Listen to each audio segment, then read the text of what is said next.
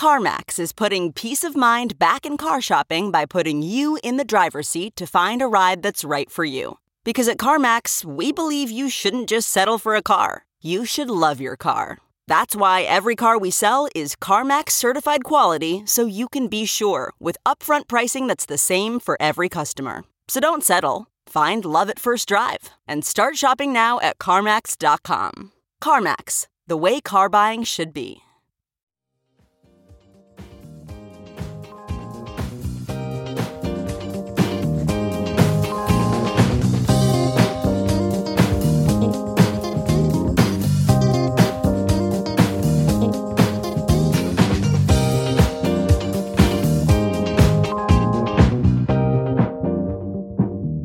And now, the list of things that you can buy at the Chicago Reader store at chicagoreader.com. Things to wear like Chicago Reader hats, t-shirts, bandanas, and face masks. Things for your daily life like the Chicago Reader camping mug, Chicago Reader tote bags, and a Chicago Reader reporter's notebook. Things for you to read like our Reader recipes, the Chicago Reader 420 Companion, our Chicago Reader Best of book series from journalists Maya Dukmasova, Mike Sula, Ben Jarofsky, and Lior Galil, the Chicago Reader coloring book, and the Chicago Reader Stay Home puzzle. Find the Chicago Reader store at chicagoreader.com and show your support for the nation's first free weekly newspaper since 1971.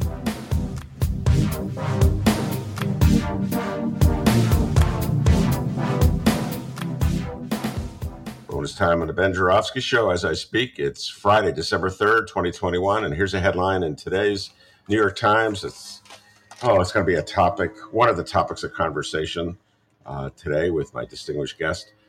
Seismic shift looms in fight over abortion. And the lead is with the Supreme Court now looking likely to weaken or overturn the landmark Roe versus Wade decision on abortion. Activists in both political parties are bracing for a new battle over one of the country's longest running cultural divides. Yes, it's going to get really nasty and political, and that's what we have to look forward to. That and much, much more with my distinguished guest, who I will now ask to introduce himself so we can take the deep dive and take it from there. So distinguished guest, go ahead. Thanks, Ben. It's great to be back on the show. I'm David Faris. I'm an associate professor of political science at Roosevelt University, the author of It's Time to Fight Dirty, How Democrats Can Build a Lasting Majority in American Politics. And I'm a frequent guest on this show, and I'm eager to dive into the latest nightmare that we have been plunged into. Yes. It seems like David comes on the show every other week, and we talk about the state of affairs politically, and it seems like the nightmare gets worse and worse with each passing week, because largely the Dems never listen to David Faris or me, and they just keep doing the same old thing. And let's see where it gets us. All right, we have three general topics for today. One is the politics of Roe in abortion and how that's going to be playing out with the Supreme Court very likely to overturn Roe. The other one has to do with my obsession, which I passed on to David, and he dutifully took it up, and that is Ryan Murphy's impeachment, the 10-part series about Bill Clinton and Monica Lewinsky, which I just think is so fascinating and insightful and relevant for today. Oh my God, the variant! I'm not leaving this attic. I'm not leaving us. So, where do we start? Why don't we start with Roe and the politics of abortion in America? It's very strange. This is an issue, David, that the Democrats think, we can make hay out of this, politically speaking. I'm not even sure if that's true. We'll get into that. But it just seems like such a scary way to make hay out of something so significant and important and dire to the health needs of women in this country. All right, this is our advantage. Let's go for it. Right. Whoa. Anyway, your general thoughts on this. Go ahead. Yeah, sure. I agree with you. I think that the last 10 years have provided abundant examples of, I think, liberals and people on the left thinking like they've finally gone too far. That's the crazy thing, and that's going to turn the tide, and people are going to come over to our side. And it just hasn't happened. It's the same logic that I think a lot of people greeted Donald Trump's nomination by saying, "Wow, we're going to win by 15 points." I mean, nobody could possibly vote for this guy, right? And there've been people on the left, mostly men for many years, who've been saying they'll never overturn Roe. You know what I mean? It's like if they need it too much to mobilize their base, it'll be like the dog catching the car, right? And I'm like, the dog wants to catch the car, you know?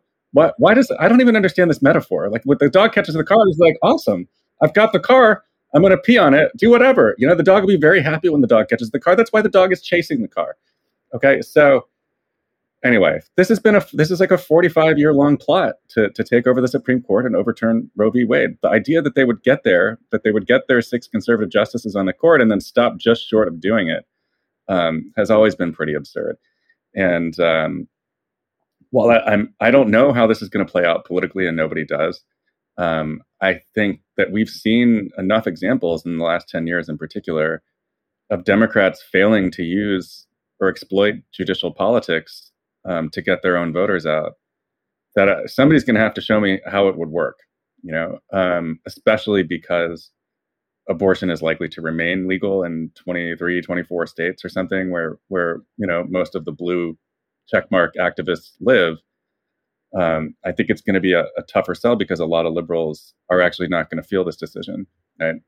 Now, there's tens of millions of Democrats in Texas and some of these red states that are probably going to make abortion illegal after this decision comes down in June, if they haven't already.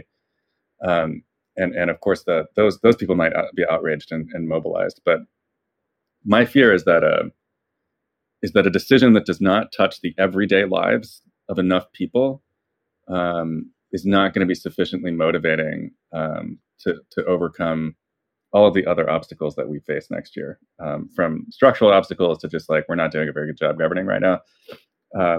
And so I hope the people that are like, that it'll be great for Democrats are right, because the women are going to lose their rights either way in all of these states. And it would be nice, at least, if there was a backlash and we should gain some extra power to do something about this. But I just don't have a lot of confidence that that's really going to happen. And I would be lying to you if I said that it was. Well, I would say the early evidence, the Virginia gubernatorial, is that it was not an impact player, this issue, in that election. And so the Texas law, which essentially outlaws abortion in the state of Texas, it goes even further than the Mississippi law, which is the one that the Supremes are considering right now. The Texas law, which we talked about so many times in the show, was very much a law, very much an issue, very much in the news when Terry McAuliffe, the Democrat, was running against Glenn Youngkin.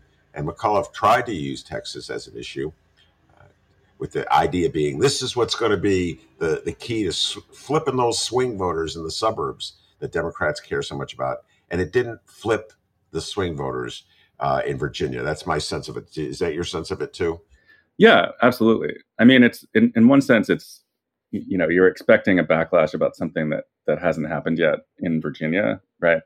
Or a backlash about a Supreme Court decision, again, that hasn't actually happened yet, right? So we can look at the landscape today and say, yes, the Supreme Court declined to enjoin the Texas law, right? They let it stand, and that's the law in Texas right now, and it's very, very difficult to obtain an abortion, and abortion rates have plummeted there.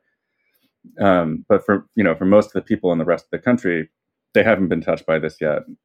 People in Virginia haven't been touched by this yet. And so it is a little bit odd to expect the voters of Virginia to prioritize a thing that has not happened to them yet, and which their leaders are not doing a very good job of warning them about, right? That if Republicans capture the governorship and the state legislature in Virginia, they're going to make abortion illegal there too. Hello, right? In a state Joe Biden won by 10 points. So you're always one crappy election away from abortion being illegal in your state too. That might be true in Illinois, right? Because it's almost impossible to imagine Democrats losing the state house and the state senate here. But a lot of states that are not as landslidey as Illinois, it could happen, right? It could happen in New Hampshire, it could happen in Virginia, it could happen in Minnesota. Some of these states that are Democratic leaning, but not overwhelmingly Democratic. This could come to them. But we certainly didn't see a backlash to this abortion escalation that we see from the right in Virginia. And I think more broadly speaking, I mean, Republicans have been passing, thousands of restrictions on abortion in the states for decades, and there has not been there's not been a consistent counter mobilization, and I don't know how to explain that exactly, except that again, it reminds me of the politics around like universal daycare and policies for people with young children, in the sense that it's like, yes, you may intersect with this thing at some point in your life, but most people are not dealing with that right now. And so it's hard to mobilize a broad coalition around something that is, in many cases, for most people at this moment in their lives, an abstraction. When you raise taxes on people, that hits you in the next paycheck, right? And when you pass other sorts of laws that change people's lives in negative ways, they're going to feel that immediately, and they may come out to vote in a significant backlash. What remains to be seen is the kind of spectacle that is going to follow what the Supreme Court is about to do. I think I'm not one of these like court watchers who can like watch listen to a justice talk and tell you exactly how they're going to vote 6 months from now. Okay, that's not what I do, but I read those people, and they seem pretty convinced that there are 5 votes to overturn Roe.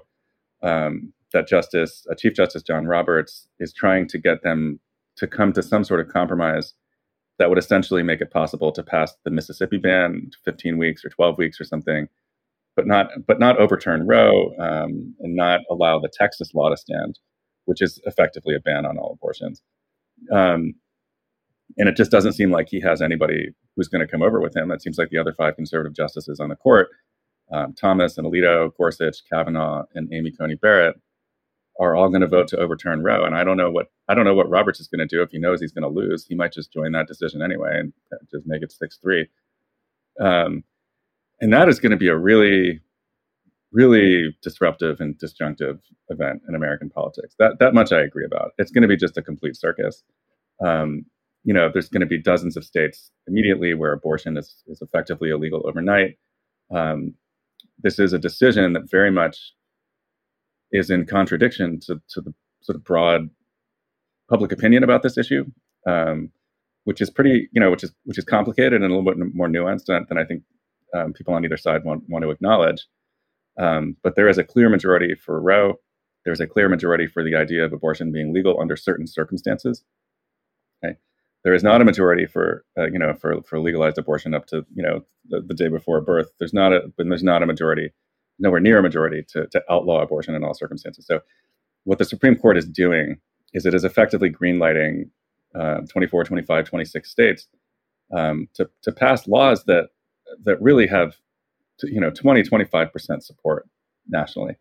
And so it's a tragedy, first and foremost, what's happening right now. The bigger question in my mind is like, well, what is the party that pro-choice people have been giving their votes to for 40 years going to do about this? And I don't see a clear plan from the leadership about what they can do. To me, there's only one thing that can stop this train from going off the tracks, and that's if Manchin and Sinema came out and were like, yeah, we're going to pack the courts if you do this. Otherwise, I don't think there's anything that's going to stop these conservatives from overturning Roe. Anything less than a credible threat that, like, yeah, you can do it, but we're just going to reverse it right back 4 weeks later because we're going to add 4 justices to the court. We've been watching these two. By the way, I just want to say, I think we waited 12 minutes into the episode today without mentioning Sinema.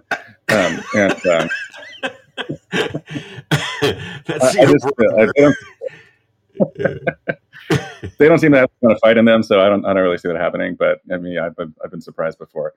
But if the Democrats want this to be a mobilizing issue in the midterms, they need to tell their voters what they're going to do about it, right? Enough of this, like, oh, I stand with Roe, we're going to tweet about it, and we're going to launch a committee hearing, and we're going to launch another lawsuit against the lawsuit that the Supreme Court upheld. Like, give me a break. Like, what is the party's plan to protect reproductive rights in this country? Give it to me in 3 minutes or less. Tell me what you're going to do, and then tell the voters what you're going to do if you give us larger majorities. If you can't do that, I have a hard time seeing how people are going to get mobilized around this issue. This, where we're going now in the conversation, will directly tie into our Clinton conversation. I can see it coming already. But to your point about mobilizing your voters around judicial matters, you've been saying for a long time what the Democrats have to do. And you're not the only one. Lefties and activists have been saying the same thing. They were enraged when McConnell pulled the stunt he did after Ruth Bader Ginsburg died and immediately held hearings to ram through a new nominee that turned out to be Amy Coney Barrett before the election, completely violating what he said, the principles governing the process for Merrick Garland when Obama was president. When he did that, activists said, let's pack the court. I said it. I read it from other activists, lefties. Everybody said, let's pack the court. And what did the Democrats do? Here's a rallying cry for their base. This is like, you got people ready to go to the barricades on this issue. They're fired up. And what did they do? They ran away. Oh, no, at the debates. We're not for packing the courts. It's so bizarre, the behavior of Democrats in this game. And I'll get to Clinton because it goes back to that Clinton strategy of the 90s, which is such a fallacy. The guy didn't win a majority of the vote. He won a plurality. And so he he thinks as though he came up with a winning strategy, and all he did was betray the interests and the values of his core supporters. And all the Republicans do is reinforce the attitudes and the values of their core supporters, and then just keep pushing the country to the right. And I'm with you, David. I don't know how the Democrats can turn this into a effective rallying cry if they're already abandoning packing the court because they're afraid what? They're afraid of criticism from Fox TV or swing voters. I truly do not. Help me understand the worldview of Democrats in this game. Well, I think there's two things going on with court packing. One is they don't like the polling on it, which is not great, but who cares, right? So just do it. And the second thing is because I talk to liberals all the time who are like squeamish about this, and you scratch under the surface. And he's like, "What is your problem with this?" And they're like, "Well, that'll undermine the judiciary." And I'm like, I don't really want to undermine the judiciary. I just kind of want to destroy the Supreme Court. So are we in agreement about that or not? And so, but I think there's a lot of liberals who just have this like built-in faith in the judiciary itself as like a positive intervening institution that's critical to democracy, and they don't want to be seen as the people that really play like hardball, bare knuckle judicial politics with it, even though it's already being done to us, which I think is crazy. The broader issue here to me, and the reason we've not been able to mobilize people around the courts, and this goes back to Clinton, but I think it goes further back than Clinton, is that Democrats have almost an entirely negative defensive agenda when it comes to the Supreme Court. It's 97% about protecting Roe v. Wade that in the popular discourse. The other 3%, it's like 2% Citizens United, which literally no one cares about anymore. And then 1% maybe like we could roll back some of the expansions of gun rights. And there's no vision of what the left thinks what the judicial philosophy of the left is, right? The right has a judicial philosophy. I think it's bananas, but it makes sense on its own terms, right? It's originalism. You take the plain meaning of the Constitution and you apply it. We're not finding penumbras. We're not discovering new rights that are not plainly written out in the Constitution. If you want new rights, amend the Constitution. Good night and good luck. And there should be a judicial philosophy on the left. There's an organization that's like the sad the sad farm team of the Federalist Society. It's called the American Constitution Society, and their philosophy is called living constitutionalism. Okay? That is an idea that if we treat the literal word of the Constitution as unchangeable, and you acknowledge that a lot of these things cannot happen in our current legislative environment, you're allowing the Constitution to be a straitjacket that doesn't allow us to address many of society's pressing needs. And so we can't address these problems because a slaveholder decided that we weren't going to address these problems when they wrote this thing over candlelight, 240 years ago. And living constitutionalism is a doctrine that says, look, yes, you may not find a right to equal financing of public education in the Constitution, literally spelled out like that. But here is a huge social problem. You can see it, right? Schools are funded much better in some places than in others. If you elect us, I will appoint judges who will interpret the Constitution to meet the needs of today's living human beings that are with us right now who need our help. One of the things that we will do is we will find a right to equal funding for public education. Another thing that we will do, and just go down the list, like what is it? What can the left get out of a Supreme Court that's friendly to them? And right now the story is like, you get what you already have. God bless. Maybe we'll overturn this law about campaign finance that you don't care about, and actually probably benefits us at this point anyway. And what else? Maybe we'll do something about guns, but we're probably too cowardly to do that anyway, so we probably won't do that. Other than that, what's in it? What is in it? Honestly, what is in it for people on the left to go out and motivate themselves to put a friendly Supreme Court into place? A, when their leadership is not fighting for it anyway, and B, their leadership is not spelling out any kind of principles, coherent connections between the different issues that come before the court, promises of things that might get better rather than avoiding things that might get worse. All of that, I think, plays into the reason that the right has such a huge advantage in the court wars. Because a coherent philosophy allows you to motivate your base. The base will turn out for every single election, right? And contrary to popular belief, when you deliver things to the base, they don't just go like, "Oh, thanks. Okay, well that was my live stream. Bye. I'm never going to turn out again." Yeah. Like they're activated. Yeah. The people that Trump activated are with us. Right? They're sticking with politics. And so anyway, I just think it's such another missed opportunity in terms of messaging and strategy for Democrats, because it's just they're fighting these court wars on a really ad hoc basis, and it is very ineffective. And I hope that people are starting to see that. I will admit, living constitutionalism is harder to explain than originalism. Yeah. But it is just coherent a philosophy, right? And it's like you just have to do the work. I mean, your average knucklehead at a Trump rally can't explain originalism to you, right? But he could explain sort of like what are we going to do vis-a-vis the Constitution if this guy wins, right? And that's what we need our base to be able to do too, and we haven't done. Yeah. That.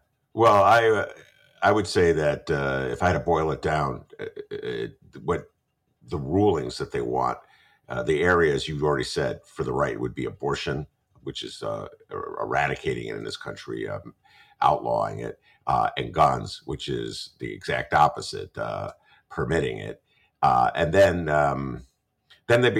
it's the political issues that vary. So, for instance, striking down laws that would mandate masks, or striking down laws that would mandate vaccines. They're just political tools. I keep saying this, David. The Supreme Court justices, and this is a perfect transition. Brett Kavanaugh, who is now the swing vote on abortion. If you read the newspapers, I just shake my head in disbelief.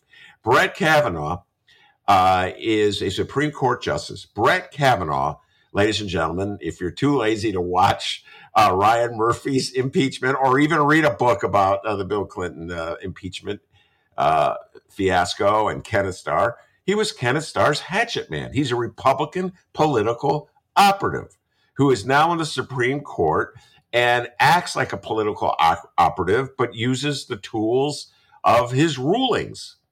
And that's all he is. To pretend like this is a great constitutional scholar and a thinker and an objective jurist is to fool yourself, ladies and gentlemen. He's a political operative. And this is his life's work. And in an impeachment, the Ryan Murphy documentary, he took that little segment. This is what Ryan Murphy is really good at, when he takes these historical events and he takes little elements from the past to update him. He did this with the OJ thing, or out of nowhere, the Kardashian girls. He's put them in there, and it's just like brilliant. This guy, he sees things that will happen as a result of these historical events. But Brett Kavanaugh is now in the Supreme Court, and he was the one pushing Ken Starr to go harder on Clinton, put more of the sleaze in the Starr report so people know exactly what a sleazy guy Clinton is. So I don't know how, you know what I'm saying, David? Like, who are we kidding? And why Democrats are so afraid, just so afraid to call it out and tell it like it is. I don't know. It's so frustrating. It seems like you and I have been having the same conversation since I read your book 5 years ago.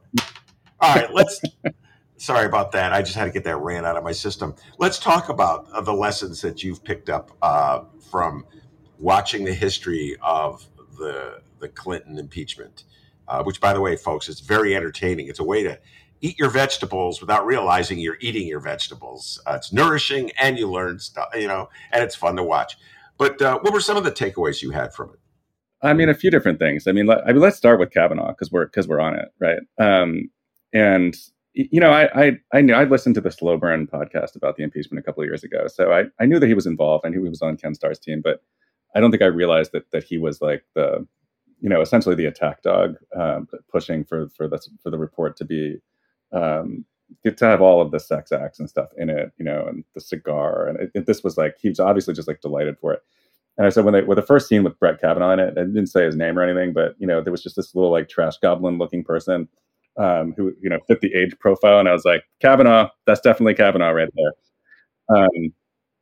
And it's one thing. It was a reminder to me that even though our political memories are like 3 seconds long, there are these like decades long, generations spanning connections between political events in which people are politically socialized and develop resentments and grievances that come out a long time later. And I was thinking about when I was watching there was only 1 or 2 episodes with Kavanaugh in them, but one of the things that I kept coming back to over and over again was his testimony when he was during his confirmation hearings almost 3 years ago now. And he's he went on that rant that Matt Damon made fun of on SNL, so wonderful. And he said, I don't know what's going on here. Maybe it's revenge on behalf of the Clintons. Remember that? It's revenge on behalf of the Clintons. What goes around comes around. And so since that day, I've been calling him Justice. What goes around comes around. And it's been obvious that he is a political operative. I mean, he's trained in the law. He can dress it up in the appropriate language. But there's no question that's going to come before the court that has anything to do with Republican political power, with abortion, any of this stuff. Where he's going to do anything other than exactly what the right wing legal and political movement wants him to do. That's who he is, right? And he's like a little baby faced creature that was formed in the fires of this effort to destroy Bill Clinton. And I just thought so many people from that show that are still in our political lives have never paid a single price for any of the things that they've done. I mean, you might as well have Ann Coulter as the swing vote on the Supreme Court. I mean, they were all friends together. So that was really, it was a reminder. It's like, yeah, you think the 90s were a long time ago, and my students now do refer to it as the late 1900s. But it's funny. In the late 1900s, like, yeah, oh my God, please, you're making me feel so old. I mean, it was a long time ago, but it wasn't, and so. It's like some of those people are, I mean, Ken Starr's still floating around. I mean, these people are all still part of the right-wing attack apparatus, and they just recalibrate every few years to go after the next people. And it's really maddening. The other thing is really, I keep thinking of this alternate history where Bill Clinton does resign. And you watch the full scope of the show, and in a narrow sense, like, yes, this was a consensual relationship between two legal adults, but in a moral sense, right? You have this like 20-year-old intern works for Bill Clinton, and he was a predator. I mean, he isolated this young woman who clearly didn't have any friends in DC besides this older woman that exploited her and destroyed her life. And he took this like lonely, isolated young person, and he got what he wanted from her, and then he moved on, and he was resentful that he ever had to pay the price for it. And no matter, it doesn't matter whether Ken Starr was an inquisitor, and he's a maniac, he's like a religious fanatic. But the reality is that Bill Clinton lied to a grand jury, right? You saw it happen in the show. He lied to a federal grand jury. He lied about this to the American people. He abused his power in his relationship with Monica Lewinsky, whose life he permanently destroyed. You know, I mean, she has a life, right? She's alive and she's on Twitter, and she actually seems rather happy. But I think that she went through like 10 years of absolute hell. And he should have resigned. He should have resigned his office. You know, even if there was a vast right-wing conspiracy, as Hillary Clinton said on TV in '98, it doesn't matter if there's a conspiracy and you're actually doing the thing. You know what I mean? Like if the conspirators are right, you know, and you are abusing your power and you are abusing your office, then maybe it's time to go. I just think about how different the 2000 election could have been if Al Gore was already president. And instead of having to walk this dance between, well, Clinton's still popular, but I have to distance myself from him to a certain extent, which never really worked for him. So those are a couple of takeaways. I think the show really humanizes Monica Lewinsky in particular. I mean, if you're someone who hasn't thought about the Clinton impeachment in a long time, maybe even since it happened, and all you remember about Monica Lewinsky is like the military hat at the parade where she hugs Bill Clinton and the Starr Report. This is a show, even more so than that Slow Burn podcast. This is a show that will really make you think about what was done to her, and how all these powerful people were pursuing their agendas through her, essentially. You know, Bill Clinton is using her. These right-wing lawyers are using her. Linda Tripp was using her. Everybody's using this person. And she really comes out as this like tragic figure. I mean, there was a few episodes I was watching and I was like, I wonder how Monica feels about her depiction here. Well, she was a producer of the show, so I know, yeah. She must have liked it. But I mean, you know, she's portrayed as a young girl, right? Like with somebody who's still maturing, and I don't know how you're supposed to react when you're having an affair with the president. You know, I mean, like what were we expecting? I actually wouldn't call it an affair with the. I've been thinking about this, the language. I just wrote a column about this, so it's on my mind. And I can't even call it an affair. You know, an affair. I don't know. Affair just sort of implies that like there were moments together that were like treasured moments. I don't know. I just affair implies a more seriousness. You know what I mean? Like it was like, hey, come here. Close the door, okay? I'm going to be on the phone. Service me while I'm on the phone. I mean, it's just really depraved, whacked out stuff that the president was doing. You're right. And and you're also right about Clinton. At one point, you sent me a text, and I'm doing this off memory because I don't have my phone right in front of me. But I think you said episode 7 really shows what a sleaze Clinton is. I'm paraphrasing, and I'm like, it'd been a while since I watched the show, so I couldn't remember exactly what episode 7 was. So, what do you remember what you were alluding to when you said that? Like, what particular actions he was doing that was so beyond typical Clinton sleaziness? I think it was like when he launched this organized effort to lie about it, right? Which really left Lewinsky in a lurch. You know, he shuts. It's like the scandal starts to break, and he kind of cuts her out. And she's in some kind of weird legal jeopardy too. And then he goes on national TV and denies the allegations. And that moment was really striking to me because it's like, you know, that she's going to have to go testify, right? About what happened here. And then you go and deny, you lie on national television. And he was like, well, I never asked her to lie for me. And it's like, well, yeah, of course you did. You know, like you made this claim that it never happened. What do you think? This 21-year-old is going to go to the FBI and contradict you? You're the president. And so just the way that he, you know, would invite her back to the office and like sweeten her up when he thought that she might talk. And I don't know. It was gross. If I have one complaint about the show, Ben, it's actually it was the Clintons themselves. Like Clive Owen so the British actor Clive Owen, a wonderful actor, is playing. He's doing this impersonation of Clinton, which is it's a good impersonation, but I feel like he was so wrapped up in getting the voice right, and like I guess walking around with the nose that they had to put on him. Yeah. That you lost a sense. This is what I will say about Bill Clinton. I didn't like the Bill Clinton portrayed in this show is not charming at all. Yeah. And one thing you gotta hand Bill Clinton is like he was very charming. And that sort of like happy-go-lucky, like, hey boys, like that kind of thing, didn't really come through in the show to me. And the portrayal of Edie Falco is a wonderful actress, also who plays Hillary Clinton, and she doesn't really show up until like the 6th or 7th episode. They're just like she's like sleeping in bed a couple times, and you're like, when are we going to see Hillary? And then she's just the character from The Sopranos, She's so it was odd to me that Clive Owen was trying to do such a precise imitation of Bill Clinton, and Edie Falco was just like, just give me the hair, and people can just like use their imaginations from there.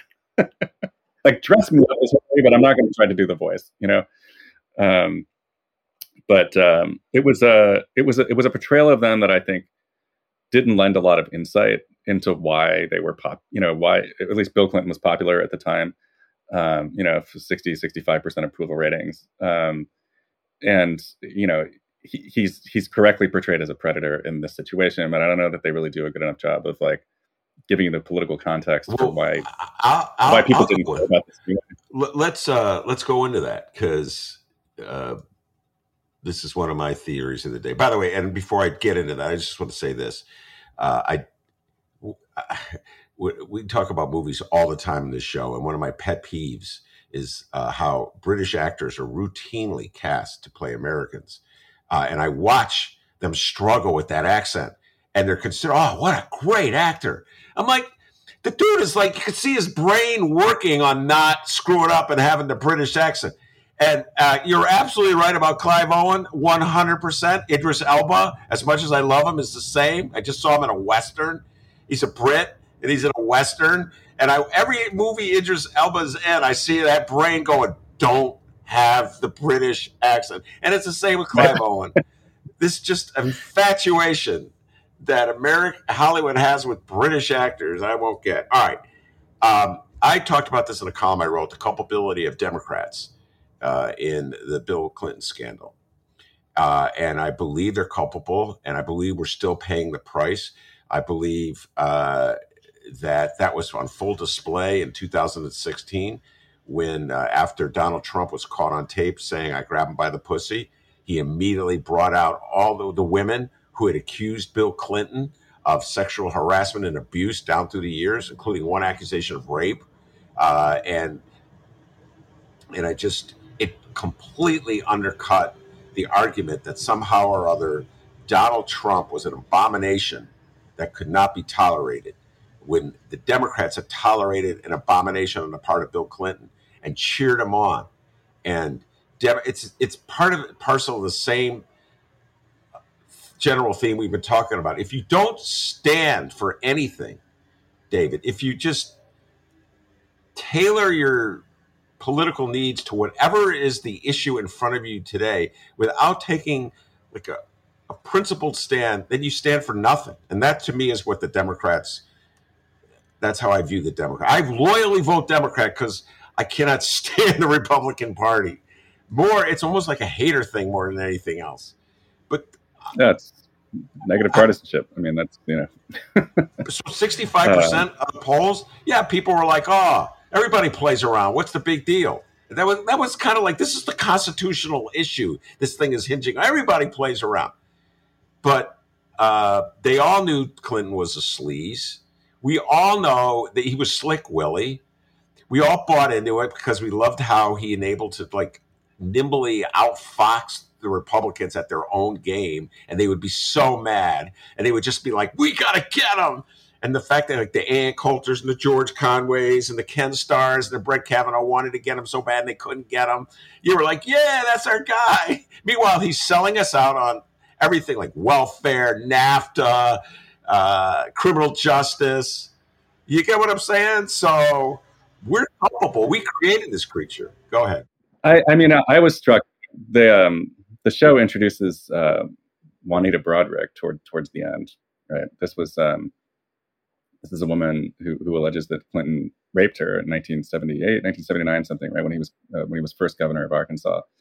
And it's a number of fascinating things about the way that this was brought up in the show. One is that the Star people were like, let's just bury it in an appendix. We don't want to muddy the waters here with this stuff. And it barely got any press at all at the time. And it still is not, I think, I still don't think it gets the consideration, that accusation gets the consideration that it should, because Juanita Broaddrick herself has turned into like a complete MAGA maniac. I don't know if you've ever like been to her page on Twitter, but she's nuts, and I don't know, maybe if I was raped by the future president, like I might carry a lifelong grudge too against him and his party. And I think when they did this stunt in 2016, before the second debate or the third debate, I can't remember, where Clinton brought Paula Jones, Juanita Broaddrick, and who was it? Willie. Willie, yeah. Willie, yeah. They brought them to the debate, and everybody was like, "Oh, this is crazy! What an idiot!" And that dark bastard, he has this like instinctive feel for like a political gut punch, even if it is like just a circus like atmosphere that has no place in a democracy. He knows how this stuff is going to play, and so yeah, people were talking about that instead of the debate. It made people go back and think like, oh well, how could she be married to somebody that there's people say that he did this to these women, and I think successfully severed in the public's mind, the Democratic Party's alignment with like the Me Too movement and this like sort of reckoning of bad behavior by not just men, but mostly by men, right, all over the years. And so the Democrats were not able to tell a clean story about that, and it's because they still refuse to cast this guy out of the cave with us. It's like, why Bill Clinton should not be speaking at the DNC anymore. I don't care how charming he is. I don't care what his approval ratings are. I don't care what his approval ratings were when he left office. He's a bad person. Maybe he's had his own personal reckoning with that, and God bless him. But whether Broadwick was telling the truth or not, I mean, he was a sleazeball. So it's the spectrum is like, he was either a complete like sleazeball who lied to a grand jury and should have resigned, or he's like a complete sleazeball rapist. And either way, this is not a man that you want to have front and center at your convention, because part of your political platform is getting people like this out of office and out of politics and believing women. Obviously there's to be a process, right? But like, this is what the party's position. This is what we want it to be, especially if Trump runs again. And you want to have this issue living. You want to be on the right side of history about it. Get away from him. Get away from the Clintons. It's done. Your time is done. Bye.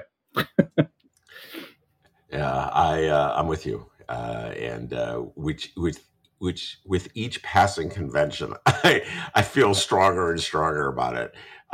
Don't put Clinton up. All right, we're pretty much out of time, and perhaps the most important issue we haven't even touched on, and that is the raging pandemic. It's been with us now since March of 2020. It's pretty amazing that we're now almost 3 years into it. And you wrote a column for the week that was, I think it was very truthful, but it was kind of bleak. And we can't vaccine our way out of this pandemic. I'm doing that from memory. I think was the headline. May have got the headline a little off there. But your general theme, why don't you just share it with people, your thoughts on this issue? Sure. First of all, this was not how I wanted to learn the Greek alphabet. And there was a lot of talk. You remember, I was having a great Thanksgiving. Honestly, I had some wine, had a great meal, some friends, and I was going to bed. And I was like, let me just check Twitter one more time before I go to bed. And it was like double mutant variant discovered. I was like, Jesus Christ, you gotta be kidding me, right? Yeah. It's like just really ruined like the next 3 days. And there was a lot of talk on the, mostly on the left about like, well, this is happening because we didn't vaccinate Africa quickly enough. And I'm like, look, obviously we should be doing a lot more to help vaccinate poorer and more remote countries. Like that's just, I feel like that's a given. But the reality is like probably the most dangerous variant producing population is right here at home, where there's, something around like, 60, 70 million people that are just never going to get the shot, unless they are compelled to. And there's enough state governments that are not going to compel them to do it, that there's always going to be some significant unvaccinated population here. Which means, we're likely to live with variants of this virus. I think, especially since the herd immunity threshold has been raised by Delta to like 90%. I just don't think that's realistic. There's huge unvaccinated populations in India and China. Taking percentages aside and just looking at raw numbers of people who are passing around the virus, I think that we're going to be living in a world where we probably have to get a yearly shot if you don't want to die of COVID. And most people don't want to die of COVID, but Republicans do. They're objectively pro-COVID. They want to get COVID. They want to give it to each other. They want to, they want to die of it. God bless. Whatever works for you all. So it was a scary moment. I think some of the fear is about immune escape. Like, will this new variant overwhelm our immune defenses? And I think we don't know. We're not going to know for a few more days whether that's true or not. But I think that most people think that, especially triple vaccinated people, if you got a booster, that you're still going to have pretty significant protection against this thing. As they are rolling out, David Leonhardt had a good article in the New York Times today about the way that new COVID treatments might change the game here a little bit. And I do think that we're going to settle into a world that is kind of similar to the flu, in the sense that, like, you cannot really guarantee that you're not going to get the flu, right? But if you get the flu shot, you are much, much, much, much, much, much less likely to get a serious case of it. My whole family had the flu right as COVID was hitting, and we had all gotten the flu shot, and so we were like sick. It was a pain in the butt, but it wasn't death. It wasn't hospitalization. And so I actually am optimistic, even in the medium term, that we're a few months away. Once you can vaccinate little kids, we're a few months away from everyone that wants to be vaccinated can be vaccinated. They will have robust, not perfect protection against COVID. And from there, it's going to be this cat and mouse game with variants where we update the vaccines. We got to decide how long it goes. How long does immunity last? I think most sort of like responsible epidemiologists have been saying all along, we're not going to suddenly see a variant that's just like you can just blow past the vaccine defenses. It's going to be a gradual thing over time. The vaccine makers have these great platforms to rush vaccines out to us. I think if we invest in the permanent architecture to make it possible to vaccinate everyone that wants to get a new shot fairly quickly, I think we can avoid a world in which these lockdowns are a persistent feature of our lives. So, it's the bleakness is that like there's just so many people that aren't going to do it, and that's just we're going to have this like elevated mortality for a while, indefinitely. And it's just so sad to me that one of our political parties has brainwashed its followers into increasing their own risk of death and increasing their danger to other people and increasing the risk of these variants. That's what feels bleak to me. Is I don't know how to explain that, and I don't know how you fight it without forced vaccination, which we really can't do here. So that's where we are. And to tie our themes together as we conclude, that party that is resisting all attempts for the vaccine is employing the language of the pro-choice movement to justify it while they're in court trying to eradicate abortion rights for women. It is truly a great example of Republican nimbleness, I guess you could say. Say one thing on one issue and then Say the next thing in the other issue and get away with it. All right, David, that wasn't so bleak. I feel a little bit better, actually. What you said made me feel a little bit better. All right, David Faris, it's always a blast talking to you. Lord knows what the world will look like in 2 weeks when we talk again. But I know you and I will be here to discuss it. All right. Definitely. Thanks, Ben. Thanks for having me on the show, and have a great rest of your week. And we'll see you in a couple of weeks. We'll see what happens. Yes, we'll indeed. That's David Faris. I'm Ben Joravsky. Take care, everybody.